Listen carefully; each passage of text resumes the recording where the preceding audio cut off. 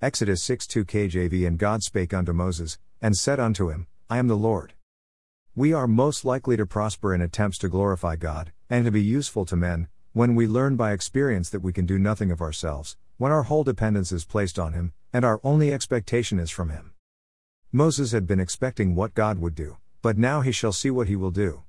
God would now be known by His name Jehovah, that is, a God performing what He had promised, and finishing His own work. God intended their happiness. I will take you to me for a people, a peculiar people, and I will be to you a God. He intended His own glory. Ye shall know that I am the Lord.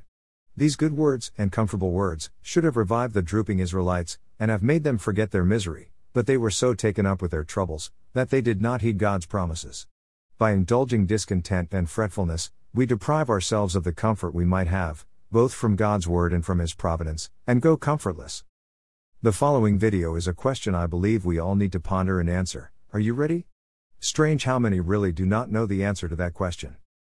I am, is the name of God, Exodus 3:14. It speaks His self-existence. He is the first and the last, ever the same, Revelation 1:8. Thus He was not only before Abraham, but before all worlds, Proverbs 8:23, John 1:1. As mediator, He was the appointed Messiah, long before Abraham, the Lamb slain from the foundation of the world, Revelation 13:8.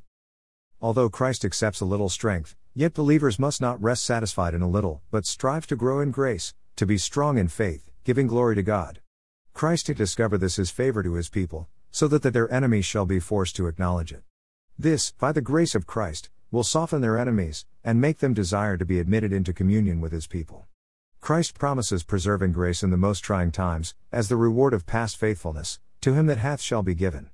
Those who keep the gospel in a time of peace, shall be kept by Christ in an hour of temptation, and the same divine grace that has made them fruitful in times of peace, will make them faithful in times of persecution. Christ promises a glorious reward to the victorious believer. He shall be a monumental pillar in the temple of God, a monument of the free and powerful grace of God, a monument that shall never be defaced or removed. On this pillar shall be written the new name of Christ. By this will appear, under whom the believer fought the good fight, and came off victorious. Please remember these articles are the work of a humble servant of Yeshua doing His bidding as a watchman sounding the trumpet to warn of impending danger or shortfalls within the assembly. May our Father abundantly bless each one of you with wisdom and discernment to go forward as modern-day disciples. Robert.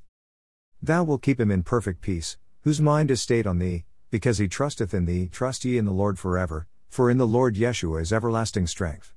Isaiah 26:3-4.